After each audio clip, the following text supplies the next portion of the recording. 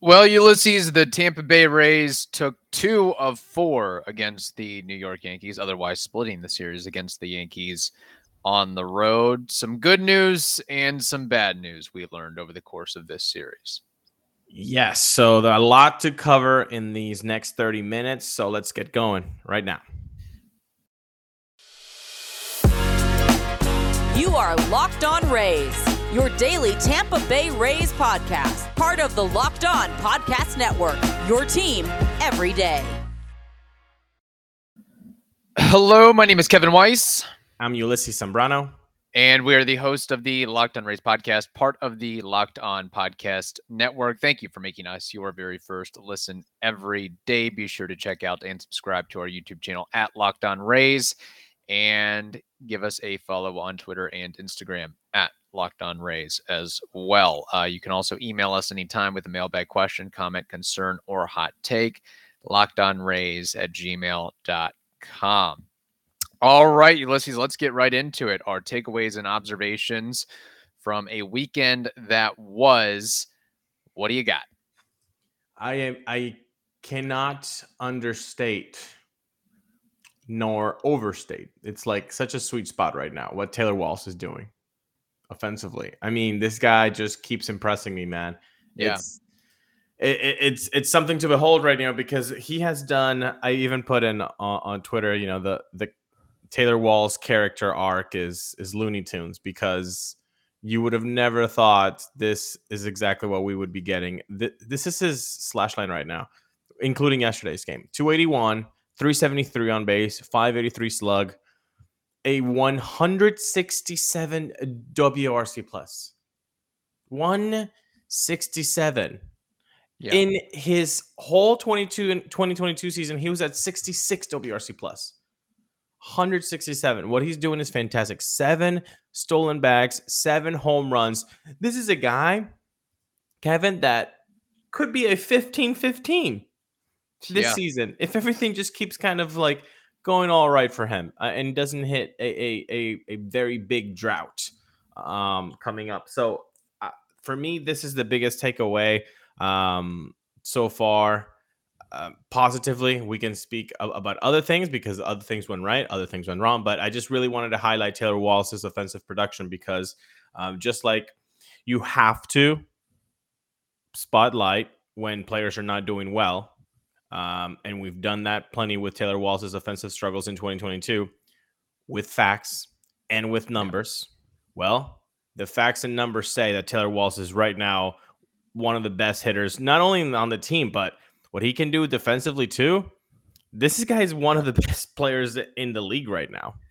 And with his legs, let's not forget that.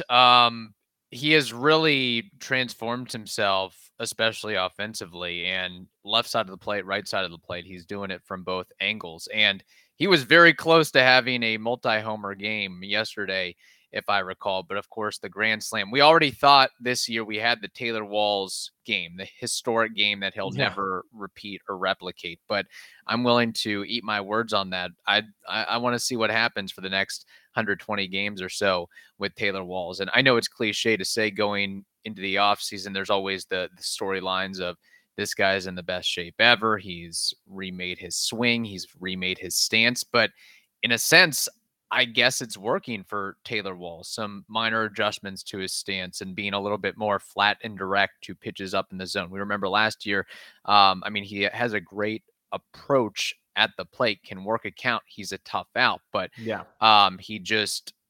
could spoil pitches, but when he had his pitch to hit, he just wouldn't capitalize. Certainly he's capitalizing on that this year, especially with the fastball. 95, 96, 97. It seems like not just Taylor Walls, but a lot of guys, they're on time, if not early, to just incredibly high velocity. So that's something to watch and focus on going forward. But it's really great to see what he's able to do. And I don't know, I don't look at batting orders every single day, but has he always been 6th in the batting order? It seems like the Rays are kind of slowly, methodically moving him on up. He's been lower. Yeah. He's been lower in the lineup. And so I think they've tinkered with him. But they won't tinker with Brendan Lau, people. But that's another story. But no, Taylor Wallace. Yeah, I think 6 is the highest he's been. If I'm not remembering correctly. But no, again, the good observation there with the fastball. I know he worked on the offseason with explosiveness in the lower half, and it does show. But man, the offensive production, nobody would have called for this. I mean, this is ridiculous.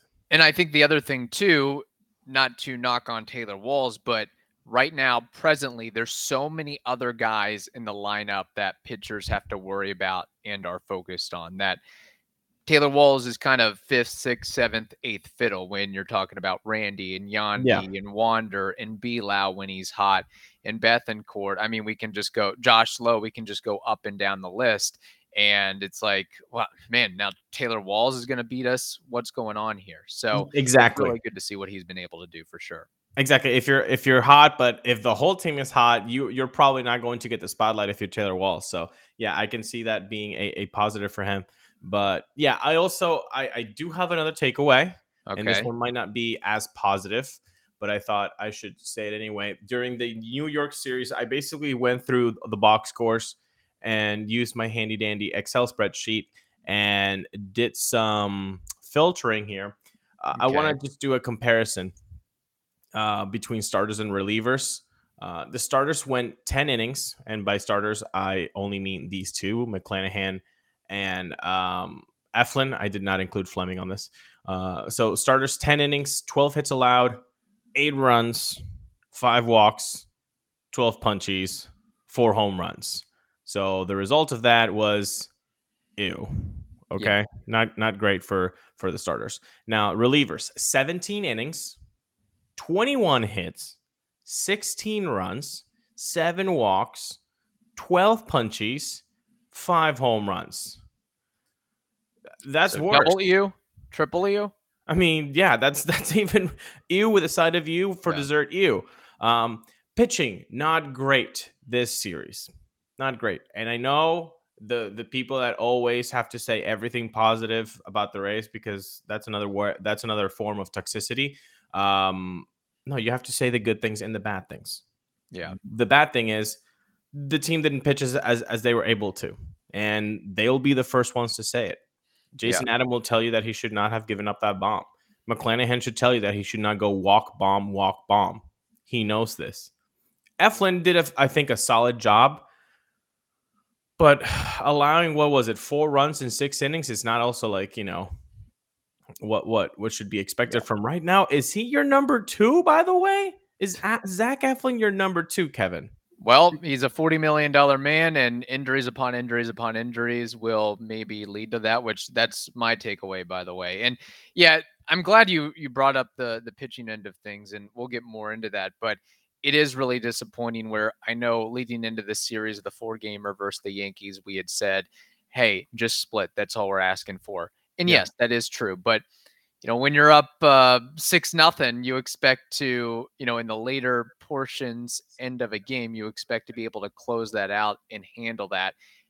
And was that karma? Of course, that didn't happen. Was that karma because it happened to Cole too? Possibly, yeah. And look, I mean, the Yankees are a different team when they have Aaron Judge in the lineup. Yeah. It just makes everything so much better and thicker for them. And I think also you have a lot of relievers on the roster that maybe weren't quite ready or prepared for the moment of pitching at Yankee Stadium in front of 42,000 fans on Mother's Day weekend. Well, I mean, look, I know Javi Guerra has the stuff, and I've joked around on Twitter doing the GIF. You remember Major League when he's Charlie Sheen is like throwing the bullpen, but he's like hitting the cardboard batter. Oh yeah, I mean that's of course I remember everything about that movie because it is an instant classic and should be revered as such. Exactly. Well, that GIF, that's Javi Guerra. Yeah, you can see this stuff, but I mean, you have no idea where it's going, and you're walking guys all over town. So he's like a 19-year-old Dominican in Complex League. You might, I mean, Andy Romero, syndrome, the ERS, You have the ERS. You've got the stuff, but can you command or control it, whatever you want? And that's definitely not been the case with Javi. He gets DFA'd, but before he gets DFA'd, he didn't have such a great weekend. I know the last outing was a third, only a hit allowed, a walk, and a strikeout. But I just, the bullpen needs help. And I know we can say Pete Fairbanks is coming back on Tuesday, which is so good. That is fantastic news. Diekman, he showed good stuff. A really nice, clean inning. So hopefully we can see more from him. But if you've been watching Rays baseball for, I'm going to just be nice and say the last 10 years, there's no way that with a straight face, you can tell me this is the best bullpen that they've had. Nope. There's no way. There's no way. I don't even think it's top 3, to be quite honest, right now. And it's struggling. And I know the off days are an issue. Of course it is.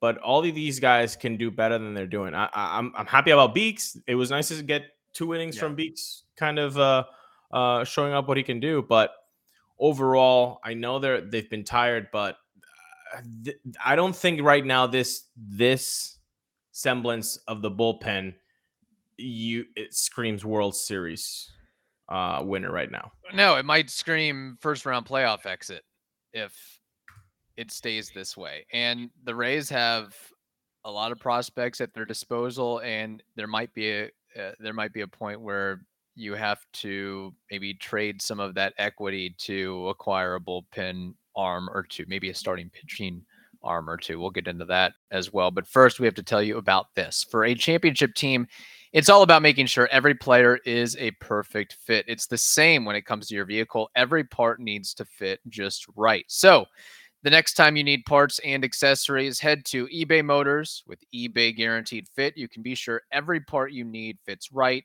the first time around. Just add your ride to My Garage and look for the green check to know the part will fit or your money back. Because just like in sports, confidence is the name of the game when you shop on eBay Motors. And with over 122 million parts to choose from, you'll be back in the game in no time. After all, it's easy to bring home a win with the right parts. When the right parts are guaranteed. Get the right parts, the right fit, and the right prices on ebaymotors.com. eBay Guaranteed Fit is only available to U.S. customers. Eligible items only. Exclusions apply. Speaking on this series for another second, you brought up the bullpen, and we have to be honest, the offense, I don't see how this can be sustainable for the entirety of the season. So at some point, the pitching staff is going to have to bail out or assist the offense. It can't be a one-way street where it's offense carrying the team for the entirety of the season. You're on mute, sir. Wait, so you don't think, I didn't want to disrupt you during the eBay Motors one.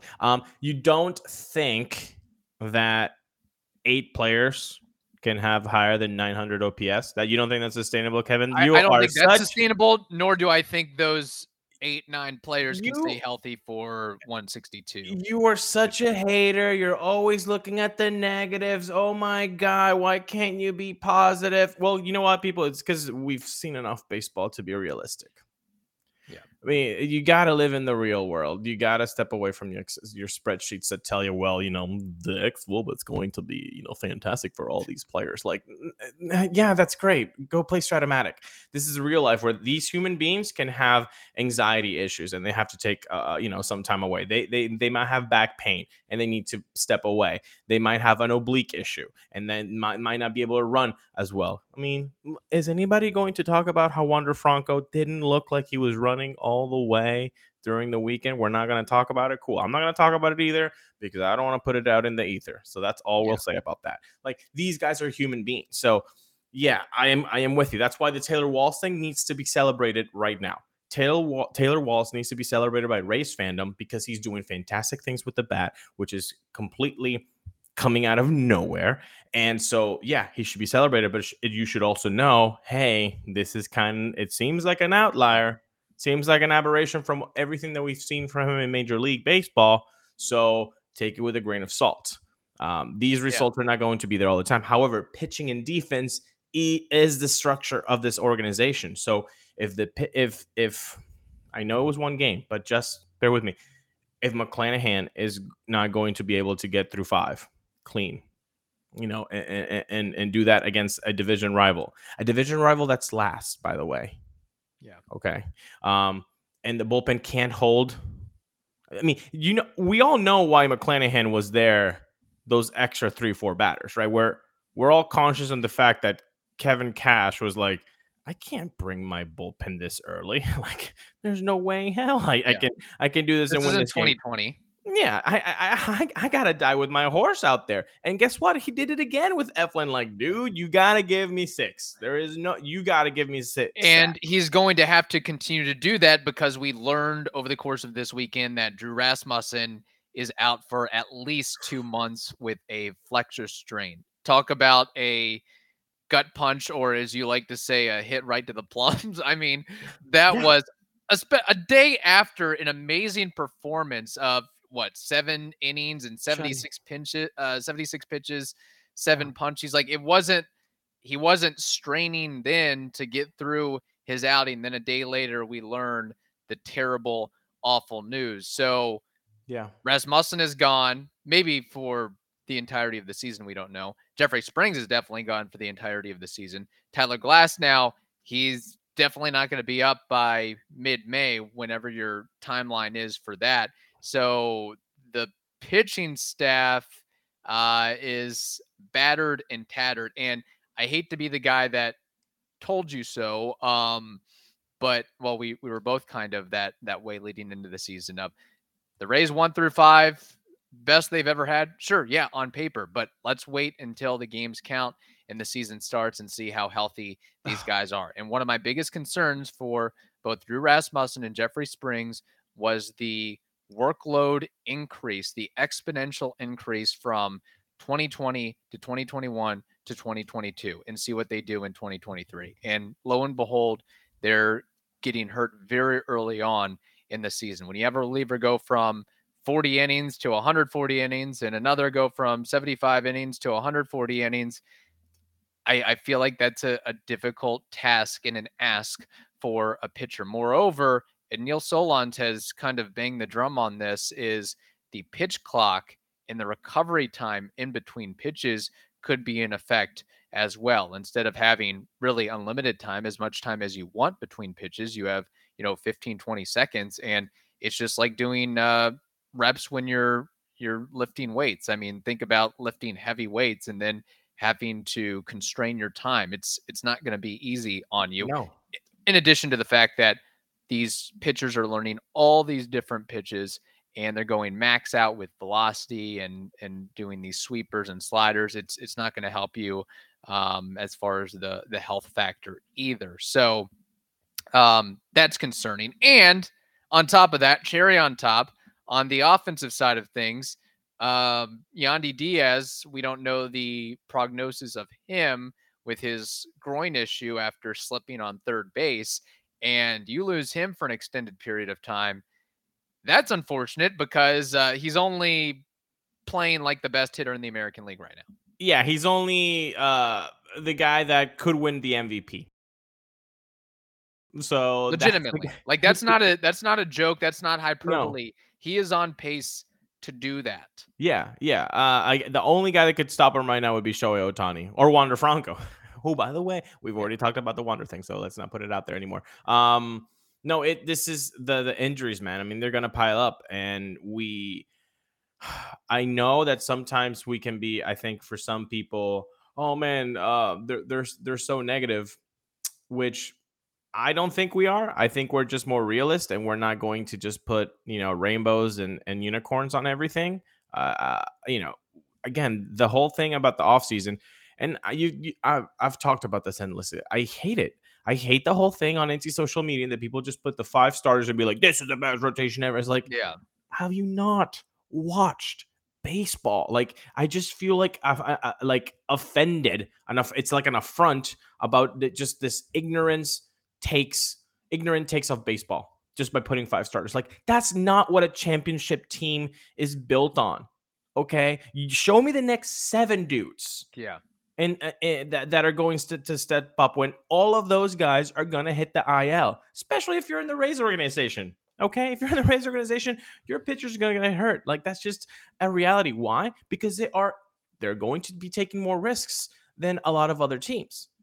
And by Yes. risks, I mean, yeah, you take Drew Rasmussen with Tommy Johnson, say, hey, go from a reliever to a starter, and let's see what happens. That's a risk. Not a lot of other teams would do that.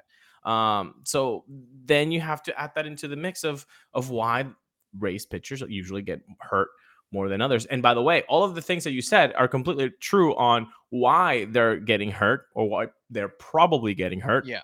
And also, what are they doing? They're doing something unnatural. The pitching motion is already unnatural as it is. Right. And then you put everything that you just said on top of that. So, yeah, man, it's been a lot with Rasmussen. Thankfully, Fairbanks is coming back. Armstrong, I think early June is the last I've heard of it.